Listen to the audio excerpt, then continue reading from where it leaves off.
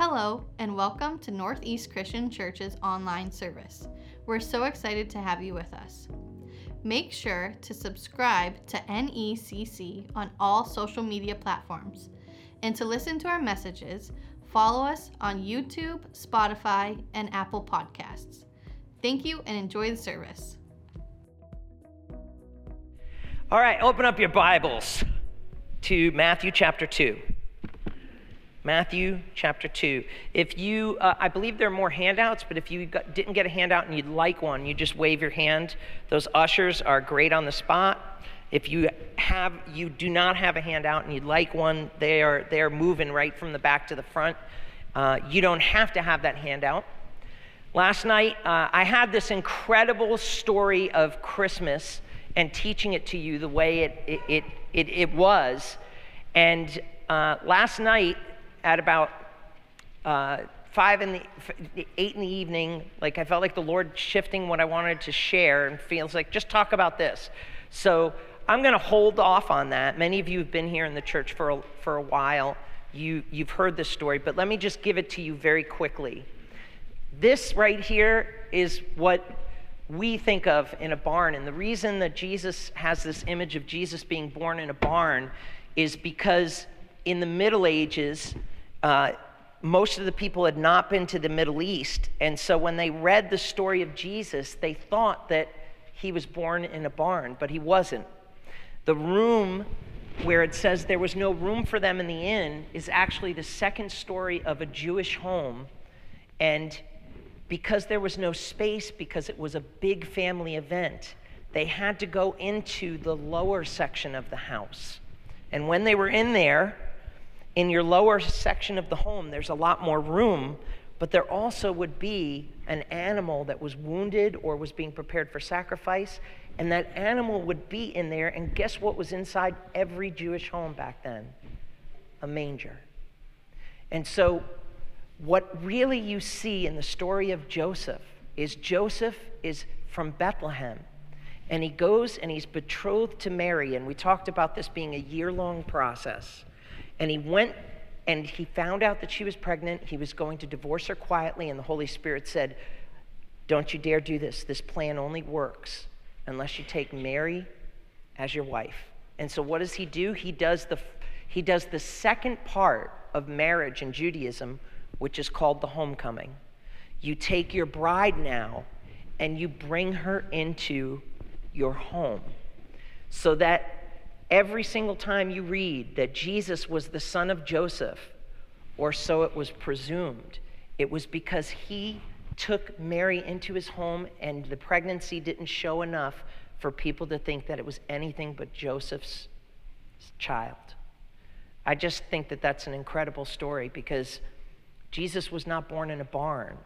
He was born in a home surrounded by love. You might be saying right now, well, how is that? I just don't get this. And I will email anybody that doesn't get this in an email blast. We'll send it all out in all the verses.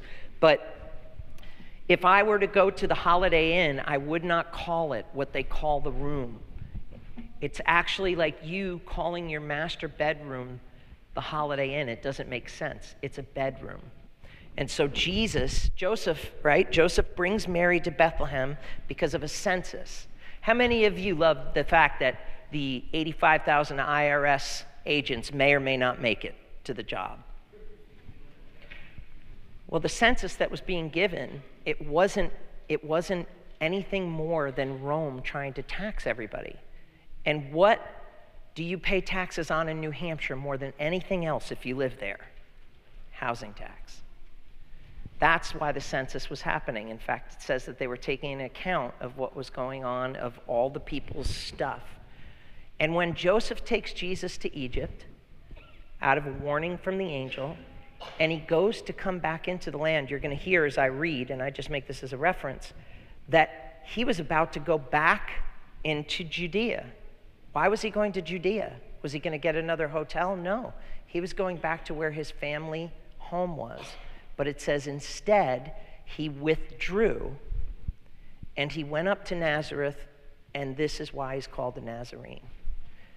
That's the Christmas story. The Christmas story is that Jesus was not born in a barn. He was born in a home surrounded by love, which makes Joseph the greatest protector, provider, defender, and in this case, as we'll read today, obedient prophet of God with the most humble attitude, because he never stands for applause.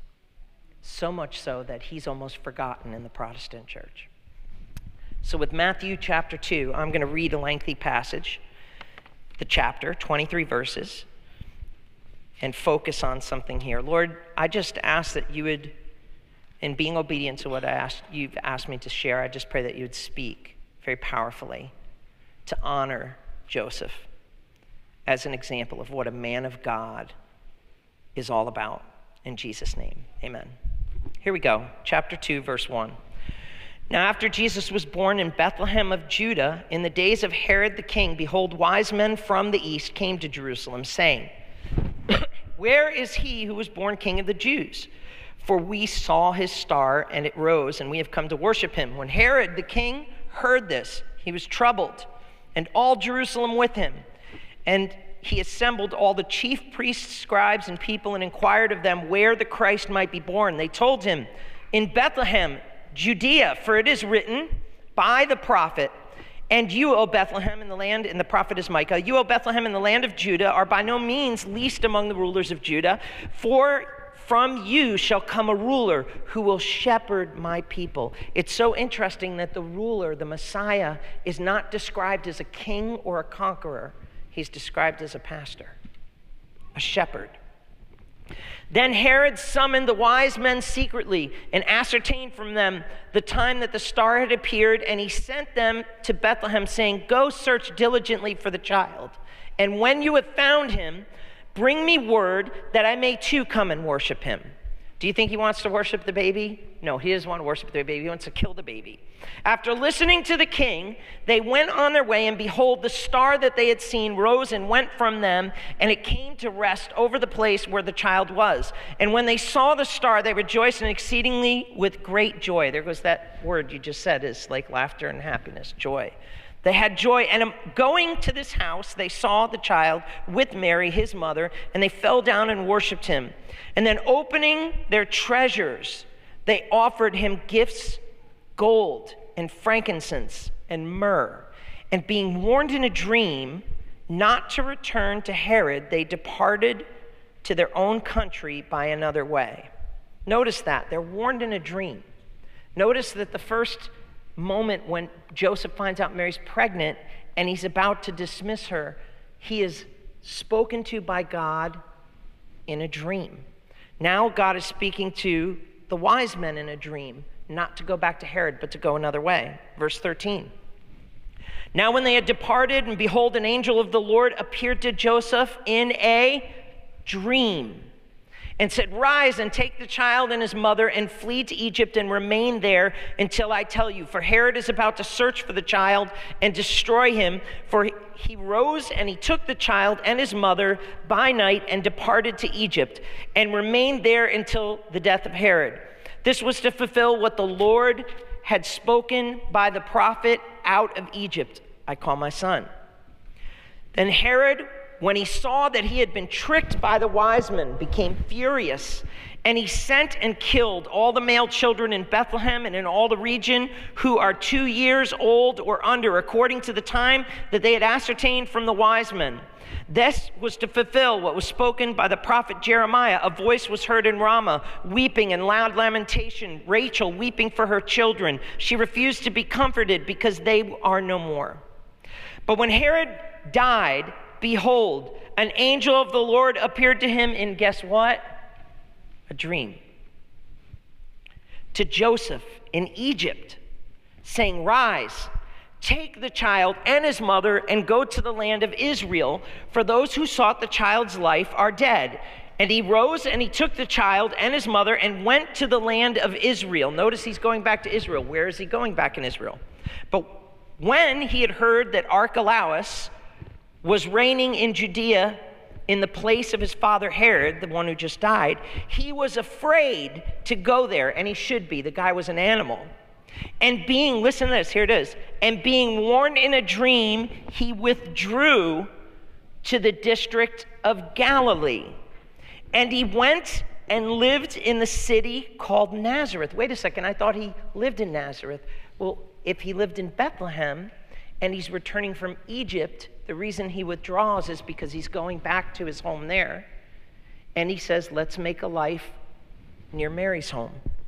And so that was what was spoken through the prophets, that might be fulfilled, that he would be called a Nazarene. Father, bless your word.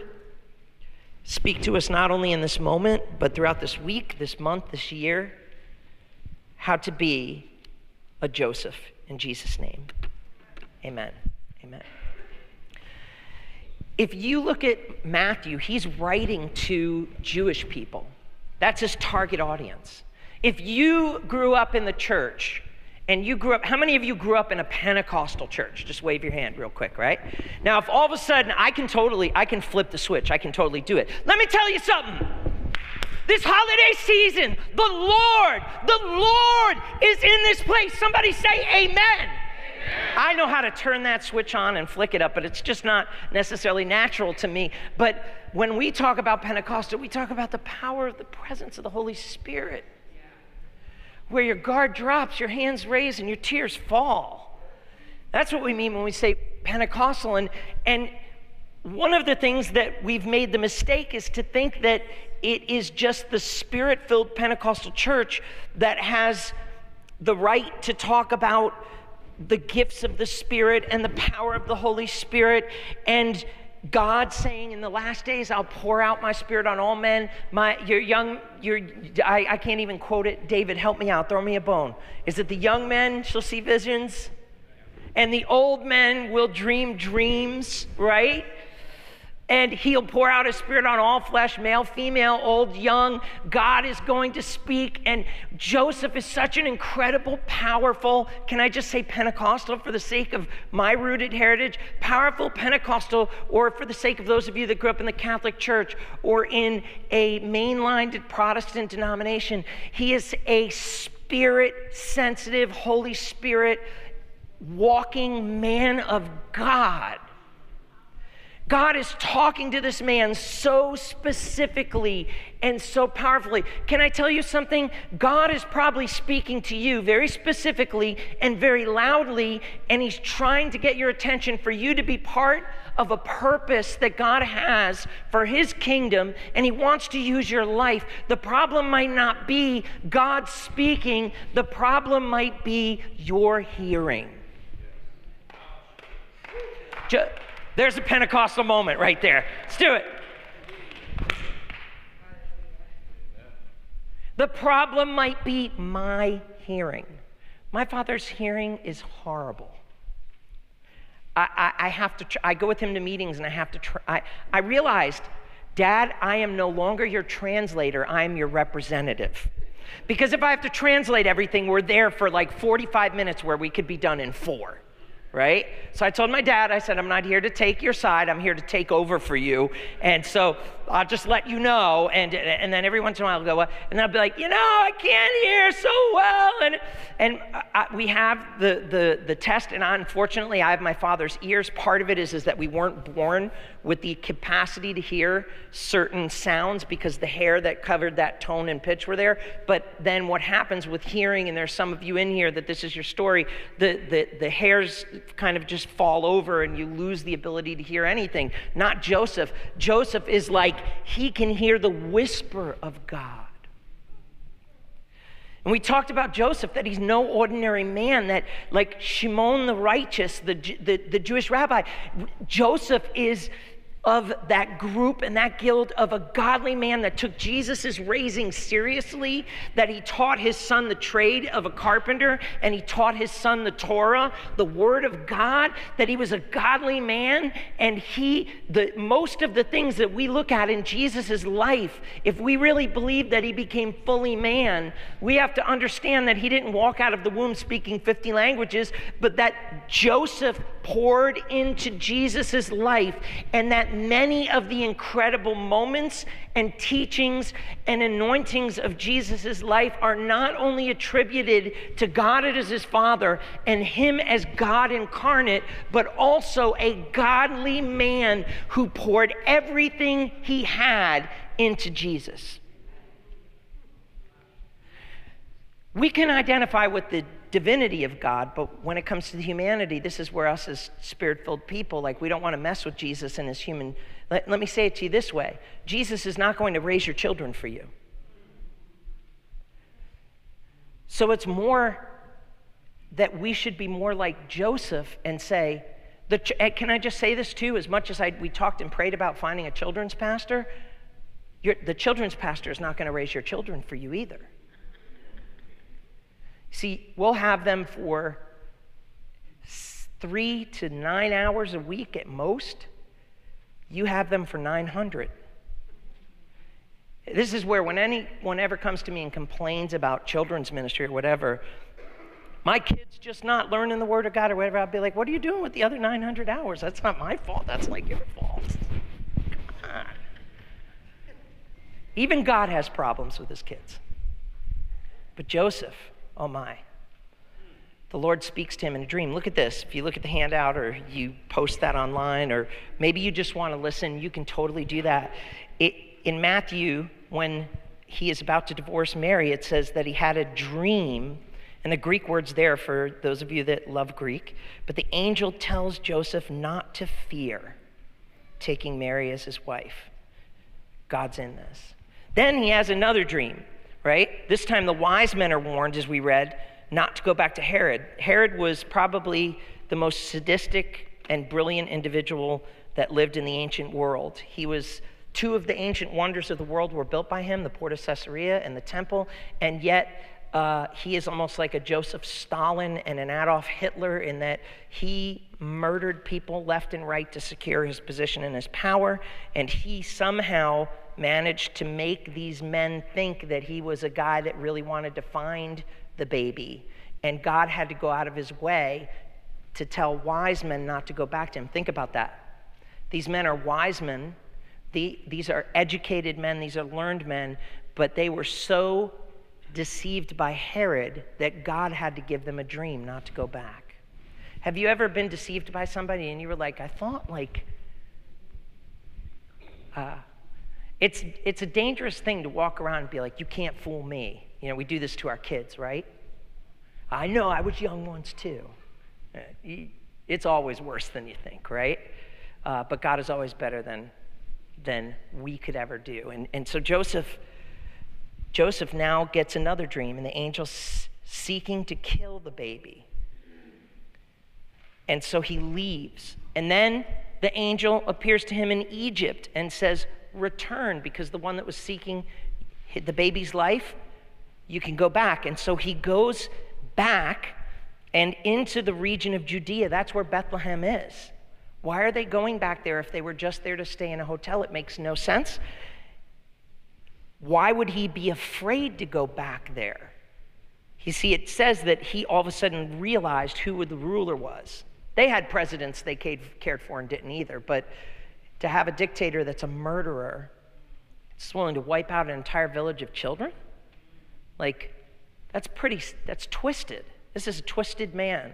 In fact, if you go to Israel to the Church of the Nativity, in that place, the Orthodox Church has a whole bunch of baby bones that they claim are the children of that. I don't think it is. I think that people through the years found it and gathered it together, but maybe it is. I don't know. But I do know that we're reading history here. This isn't a make-believe story. And this man is so brutally kills children to make sure that he wipes out even the possibility. He sets an age bracket and he does the math, and he says, well, from 0 to 2, kill them all.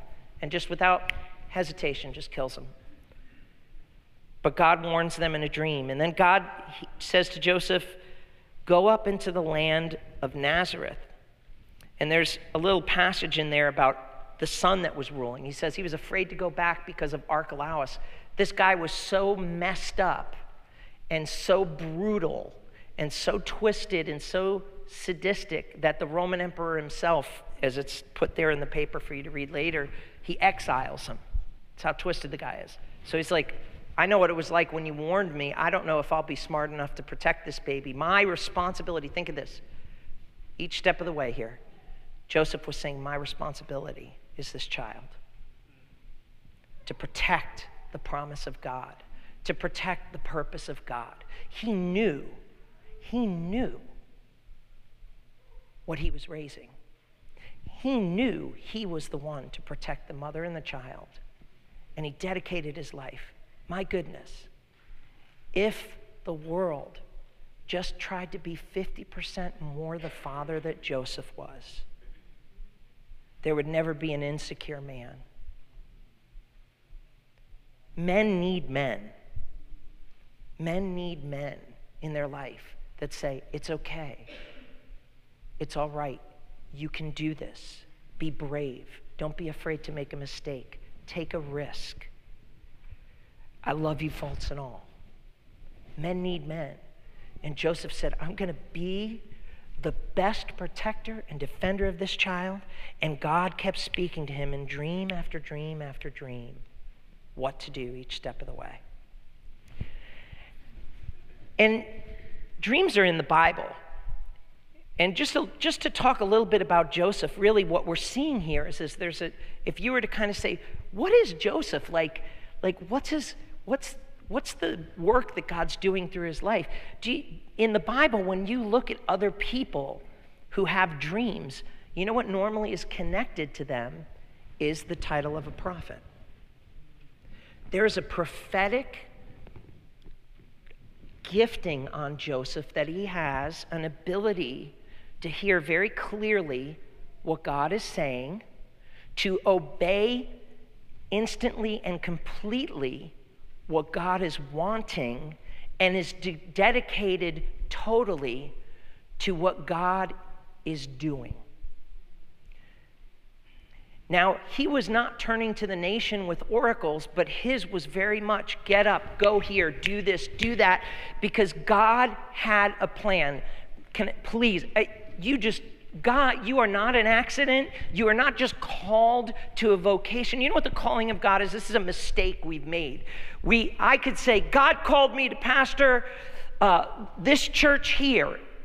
And then if God calls me to do something else, or God has called me to be a faculty member at a Bible college, and then when the next thing comes up, I have a crisis in my life. No, I am called to Jesus. You are called to Jesus. You are called to the purposes of God. And while you are called to him, Jesus had said he went and he prayed and he called to himself 12 who would be the disciples. You are called to him, not to a thing or a place that's called an assignment. God calls every single one of us and he says, I want you to be a part of my plan, my purpose, my calling, my anointing. And he invites you and me to clear out our ears, get some hearing assistance if we need, to rough up our knees, to talk to God, to read through the manual, to begin to listen to God so that we can say, I don't know what you're trying to do in this world, but if there's some way, somehow, someplace where you've placed me that I can help your plan be fulfilled, I'll do it. Amen. And that's what Joseph was, right? He's a carpenter.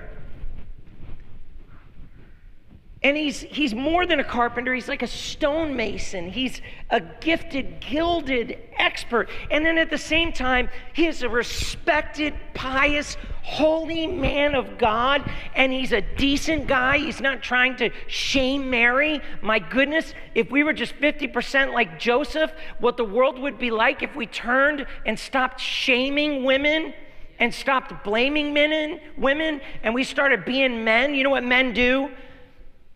They take responsibility, they don't give excuses, and they don't pass the blame. That's what men do. And Joseph was all man. If we could just be 50% the man that he was. I would say, this is my responsibility. I will protect, I will provide, I will parent. And to help him along the way, God put this prophetic anointing of dreams. Joseph had dreams. Joseph in the book of Genesis, chapter 37 to 50. If you're not reading something in the Bible, great story to read. Joseph has a dream when he's a kid, and God shows him that his family are like stalks of wheat, and he's in the middle, and his brothers fall over, and he wakes up and he says, "Let me tell you this dream God gave me. You're all going to bow down to me." Be careful not to share your dream with everybody, and I'm not talking about your passion and your pursuit and your career and your inspiration. I'm talking about like a God-given dream. You just be careful not to share that with everybody, because not everybody you might not be interpreting it right. That was Joseph's problem. He thought it was about him. And so then Joseph in the Old Testament, in the book of Genesis, like Joseph, the stepfather of Jesus in the New Testament, in the story that we just read, he keeps getting these dreams. And when he gets these dreams, he has another one where the moons and the stars in the heaven, and his father and mother are now bowing down to him, and that's where his dad steps in and says, "Excuse me, son, mom and dad are going to bow down to you?" It's getting a little bit... Well, the thing is that he thought the dreams were all about him. And so his brothers got so sick of hearing about it, because he was interpreting the dream all wrong, that they tried to kill him. And when he didn't die from the fall into that cistern, Mimi, you remember that cistern that we saw? Remember somebody being dropped in that? The Bible says that there was no water in it. Imagine someone dropping you 4-story. It was about there's a cistern like that Joseph was storing, and it's about as high as this building is. They dropped him in there to his death. But that didn't kill him. And so what do? They put him in a slave train, and he goes down and he's sold as a slave in Egypt. And he keeps having dream after dream after dream. And then finally he dreams. And then what happens, his reward is that he goes from being the servant, because he gave excellence to everything he did. He becomes the servant of Potiphar's house, who was like the special force commander of Pharaoh. And instead of him being rewarded for it, a woman lies about him. He's thrown in jail, and he rots in a prison. And he's saying, "What about my dreams?" And while he's in that prison, he begins to interpret dreams for other people. Now, here's the interesting thing. In Egypt, there's literally a book of dreams. I've read it as part of my studies. It's boring. Don't bother. But when Pharaoh has this dream and he can't interpret it, and he goes to the magicians, in this case, and he says, "Help me understand this dream," and they can't interpret it. What the problem is that there's no understanding of his dream in the book of dreams. If you had a dream and you wanted to know what it meant, they would go into the book of dreams, and they would come back and they'd say, "Oh yeah, this symbol means that, and this means that." And there's all kinds of people telling you that they can tell you God's best for your life and all. Nobody can keep you from God's best for your life except you, by the way. But only God can show you that best that he has for you. And so they're like, "We don't know how to do it." And then somebody says, "Hey, there's a guy I met in prison." And Pharaoh hears about him, and he says, "I've heard it said that when you have a dream, you can interpret it." And he says, "Pharaoh, understand this. God gives the interpretations to dreams." Look at the humility of this Joseph. He started out thinking that everyone was going to serve him, and now he's come to learn that even the gifts that he has are not his own. They come from God. If we could be 50% like this Joseph with our humility, the things God could do through us. And then finally, you have the same idea in Daniel. Daniel, the same thing happens, and it's all in there for you to read at a later time. But the Spirit of God is about uniquely speaking to us, sometimes in a dream. But I think it's important for us to understand that there are some reasons that dreams are not spiritual. As I talk to you about this, and what am I talking about? I'm talking about the text of it literally four or five times in the story of one chapter, 23 verses, 25 verses, the idea of a dream comes up again and again and again. So it's an important thing, especially that God went out of his way to speak to him in this dream. And so while I talk about that, I also know that an antenna, some of us have antennas for this kind of stuff, and we can get a little weird and we can get a little wacky. And so speaking to that, I just want to talk to you about a couple of things. First of all, it says in Ecclesiastes 5:3 that a dream comes when there are many cares. Have you ever had that time when you were stressful and then you go to sleep? And I don't know why it always happens like this, but two particular dreams happen. You lose your teeth or you show up someplace naked. How many of you have had a dream like that? Just go like this real quick so I'm not crazy. Right? All over the place. Now, psychologists tell us that that's a way of us feeling unprepared and out of control. And I can just tell you right now, when you're stressed and you don't have control of your situation and you're worrying, that's a really major driving force for spiritual, for dreams that seem so real. It's your brain trying to grip and grapple, and it wants to get rid of this stuff, but it doesn't know how, so it just gives you a really bad ride in your mind, and then you just like, whoo, thank goodness that wasn't real. Let me get back to life and move on. So sometimes you have a dream, it doesn't mean it's a spiritual thing or it's a word from God or whatever, but it's just cares. Then there's the other one that really concerns me as a pastor is the uncommitted life of a follower of Christ who looks for answers in the wrong places.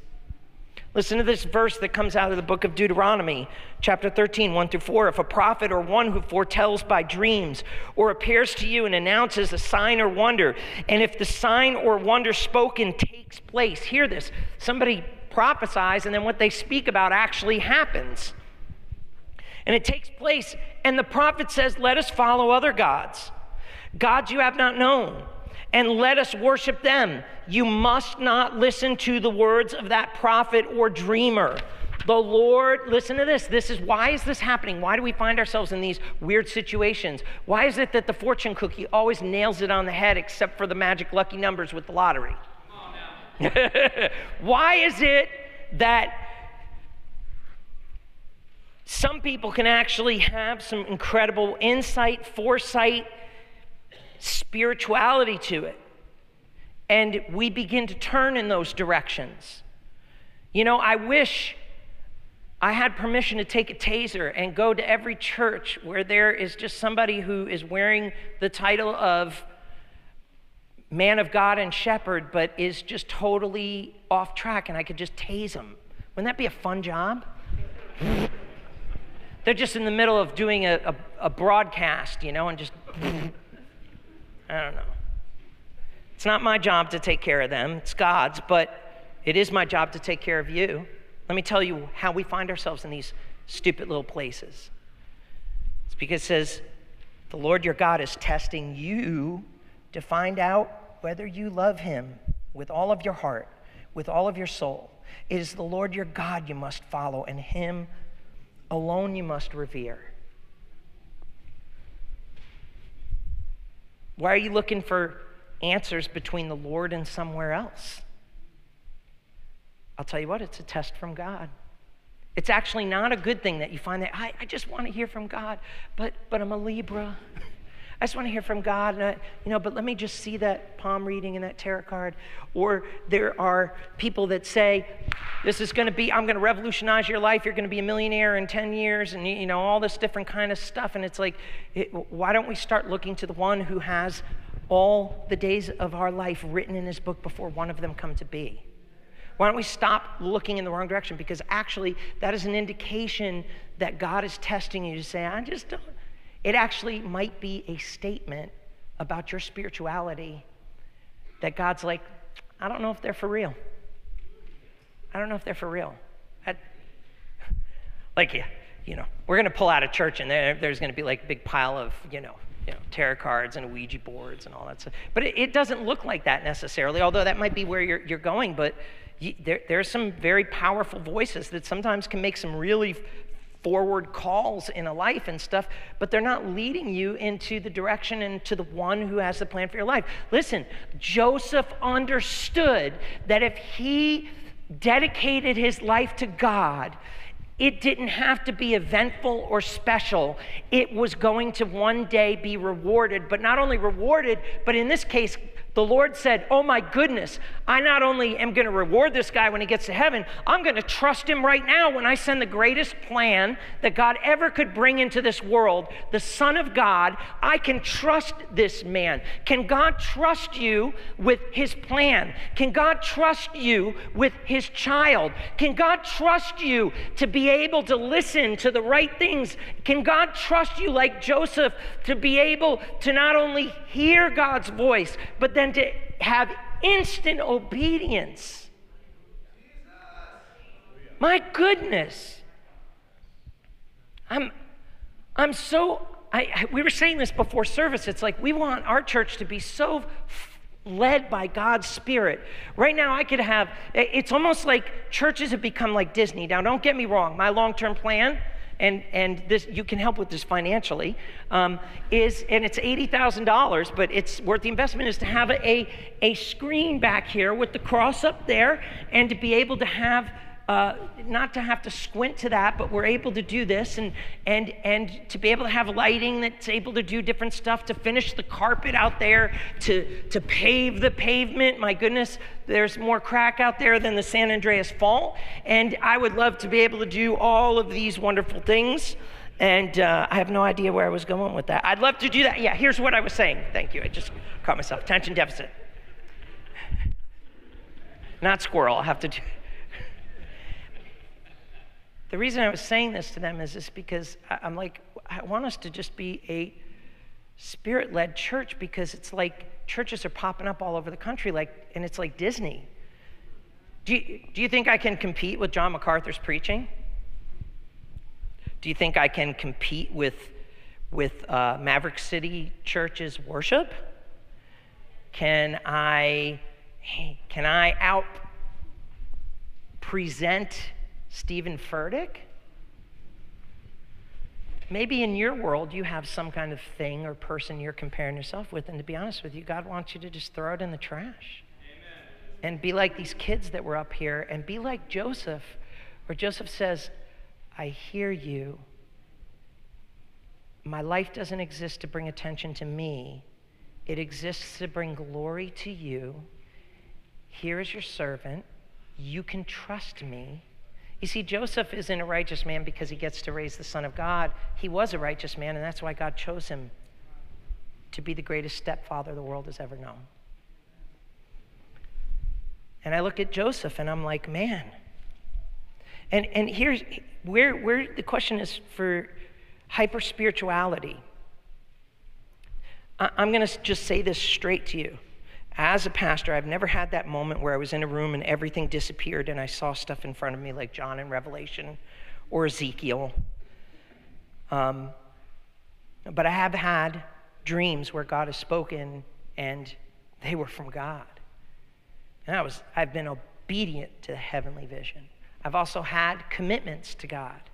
And I come to find that my commitments and my spiritual awareness are in line when I'm not looking at them being all about me, but when, like Joseph, we make it all about protecting the Son of God and the presence and the purpose of God. Do you hear what I'm trying to say through this? Not just talking about dreams, but as a pastor, I'm also concerned that there's hyper-spirituality out there that's puffed up with pride, and it's too proud to recognize it, and it's disconnected from Christ. Listen to this verse in Colossians chapter 2, verses 18 and 19. Whether you're online or in here, listen to this. I'll read it to you.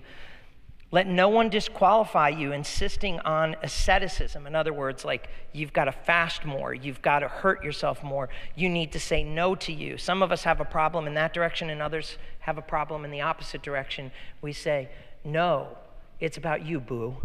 You need to spoil yourself, you know? No, it's not about you, and it's not about punishing you or asceticism and worship of angels.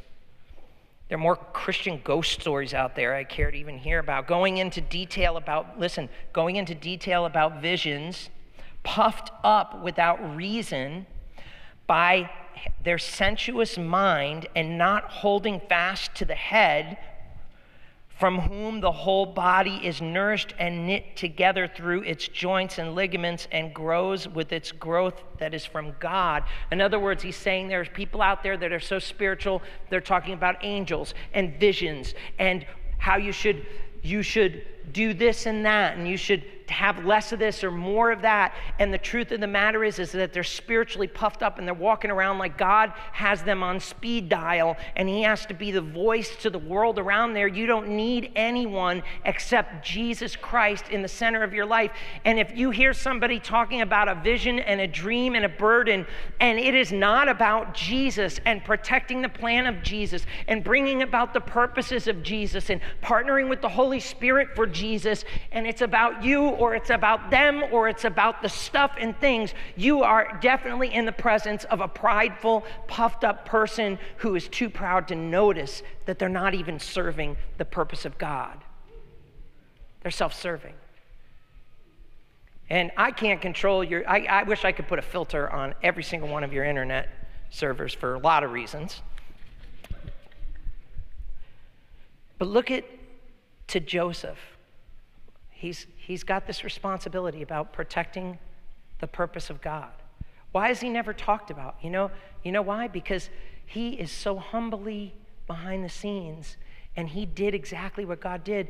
His story is crunched into a couple of chapters. That was the part of the story he was about. But really, what more do you need to say? And that God said this and he did it. God said that and he did it. God said this and he did it. Could I say that about your life? What's your hearing like? What part of the plan does God want to fulfill in your life?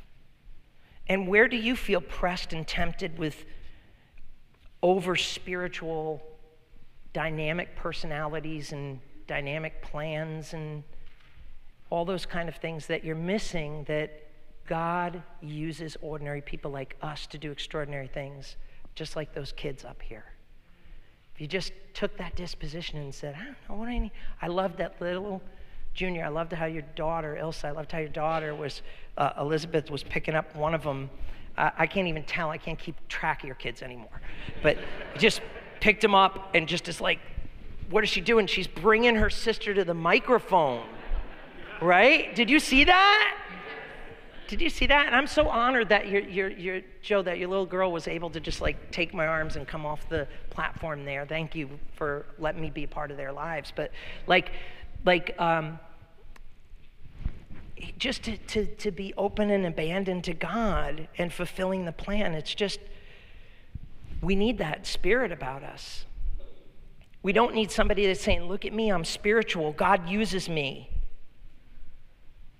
We need to humble ourselves. And that's why, like, these dreams that God has, that he wants to bring about to us and through us, as I bring this to a close, I want you to hear this. Look at over and over again. Not only do we see the word dream, dream, dream, dream, but Matthew goes out of his way and he writes this. All this was to fulfill what the prophet said. And so was fulfilled, and so was fulfilled, and so was fulfilled. This was so that what the prophet said was fulfilled. You can come up, actually, Mary Evelyn, if you wouldn't. Think about this for a second. I don't know anybody in the Bible in a shorter period of verses who heard from God clearer, who had as many dreams, who instantly obeyed them, who made the attention not them, but God's plan, God's purpose, God's presence, and fulfilled more prophecies. Every single prophecy that was fulfilled wasn't Jesus saying, hello. It's like we picture him speaking all the languages. Bon dia, I don't know, how do you say good morning in Spanish? I should know that. Buenos dias.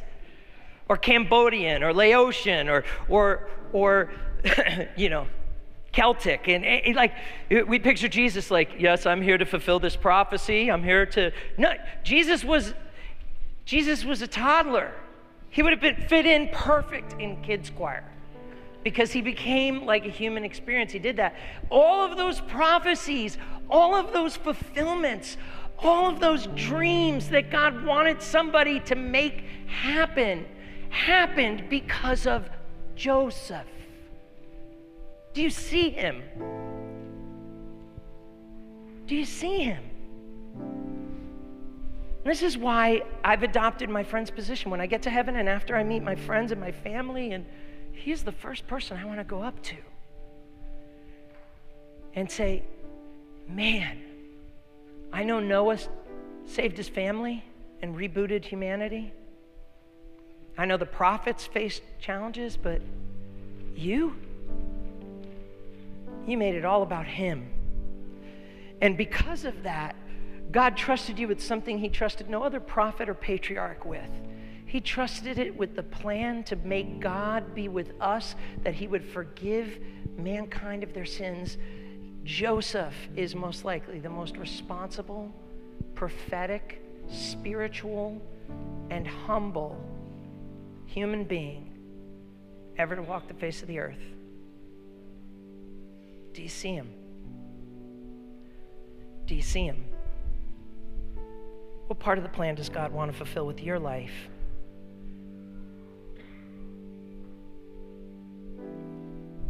In what ways can you protect, provide for God's presence in our church, in your home, in your workplace, in our world?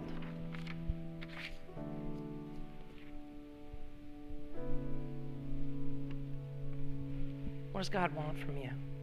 More importantly, what has God been wanting from you? You see, Joseph was already preloaded. That's why God was ready for him to make his moment. But you and I think God showed up for a plan like that, he'd be like, that's why I kept saying you need to get rid of this in your life. That's why I wanted you to be faithful with that in your life. I wonder who the list was that God would have selected but couldn't because they weren't living their life like Joseph and they couldn't do what Joseph did. Imagine if we rewrote the story of Joseph. Imagine if Joseph, instead of putting Mary away quietly, just looked out and said, let me tell you something about this girl. Yeah, she claims that what's in her is from God. I think it's from that guy over there. Later. And yet that is what 50% of us out there are like. What if, when they came before Jesus with gold, frankincense, and myrrh, which was a fortune, Joseph said, well, what's yours is mine, and what's mine is mine. And he went out and he got himself a thoroughbred horse. And he got himself a couple of villas.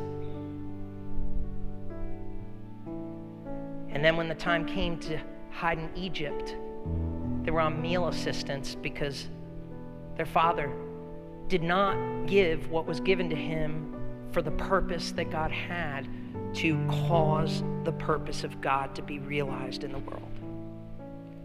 What if Joseph, when he came back to the land, said, this was too much for me, I can't take it anymore.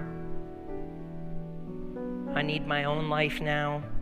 Go home, Mary, raise your kid over there. I'll pop in summers. I wonder what the list was like before we found Joseph. Do you see him? Do you see him? Can you hear him? And I don't know about you, but each time in my life,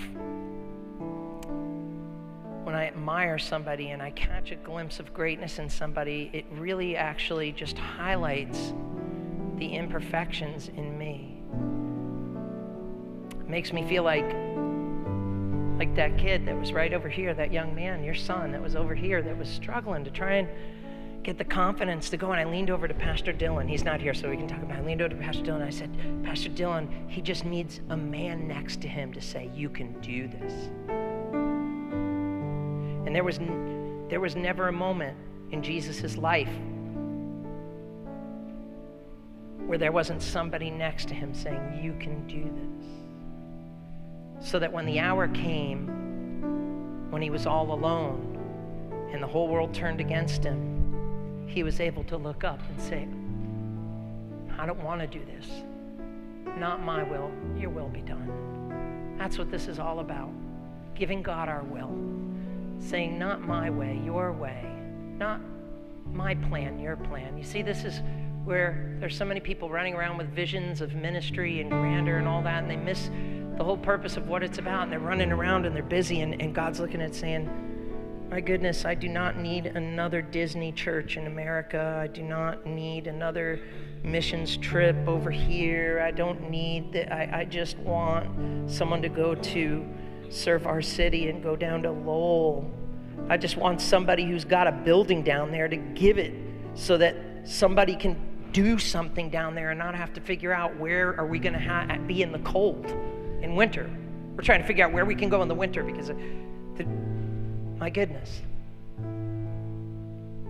I want to be like Jesus, but I want to be like Joseph. And so with that, I want to ask this is what we have, the worship team right here. And I'm going to take space in my seat over there in the front row. Maybe you might want to come forward and find a place to kneel. Maybe you're in the place where you are and you're comfortable and you're going to make an altar of where you're sitting. I don't care where it is, but I want us just to give God just a few minutes and just to say, Lord, here's my life. I'm not the person I ought to be, but God, I'm not the person I used to be, but I'm not going to be in the middle anymore. I want to be a man and woman of God that makes it about you and your will.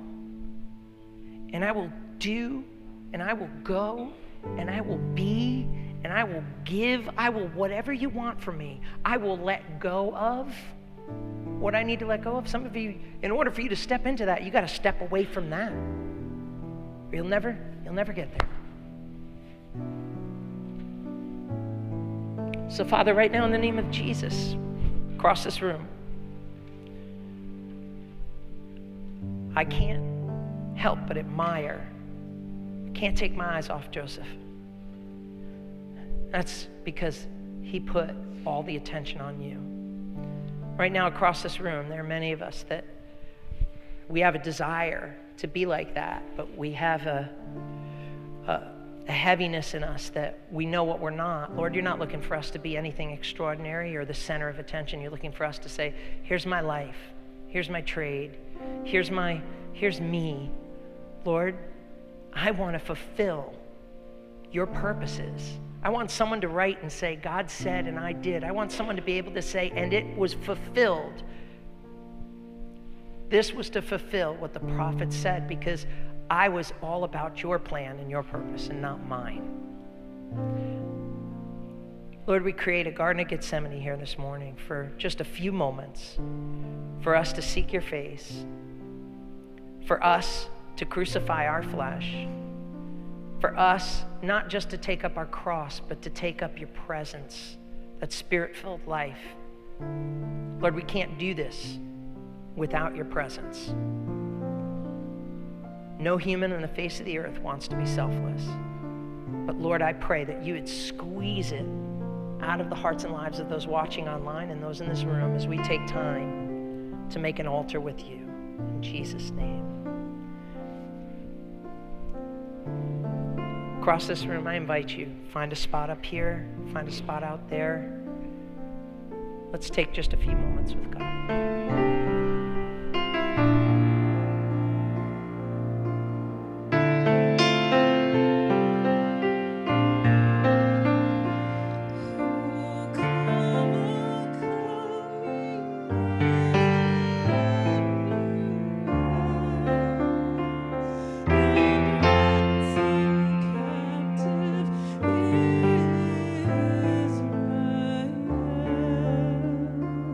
That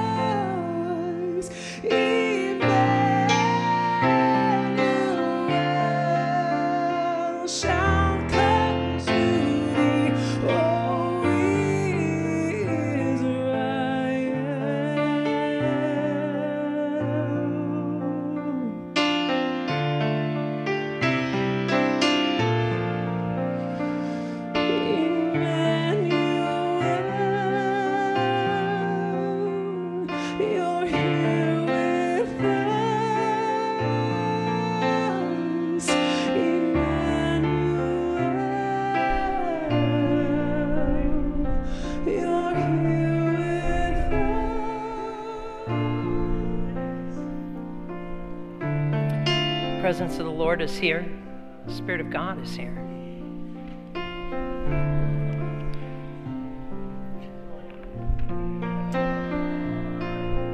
We're here for different reasons. And there are some of you that have come in here today and you've never crossed the line to say, Lord, my life is yours.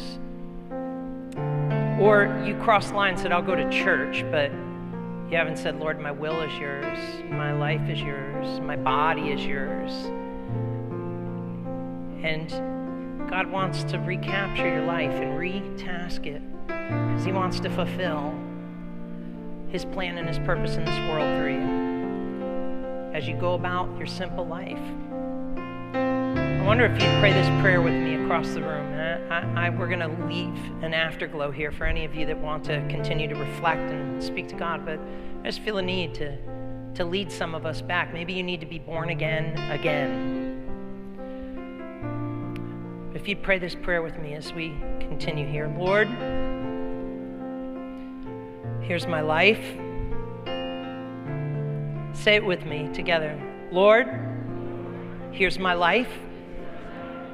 Here's my will. Here's my plans. Here are my dreams.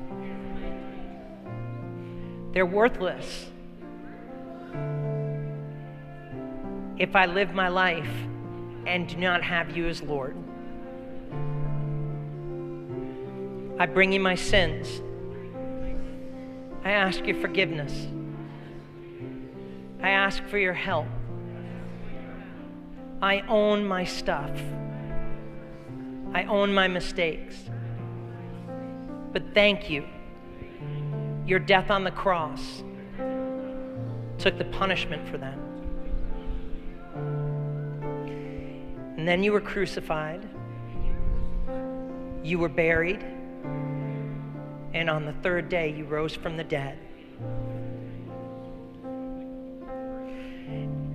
And if you can do that, and you can forgive my sins, you can resurrect my life. You can resurrect my faults,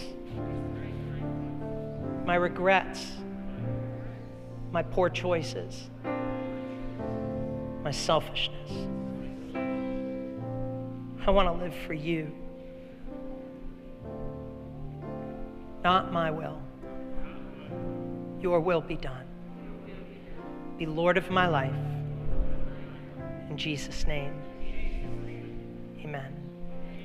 If you prayed that, I really would want you so much to let one of us know.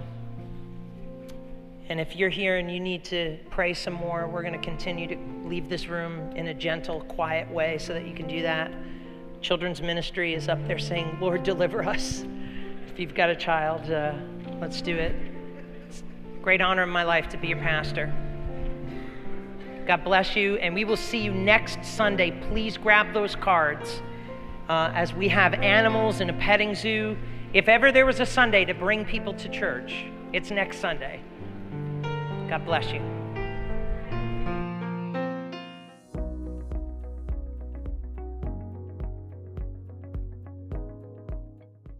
Thank you again for being with us today.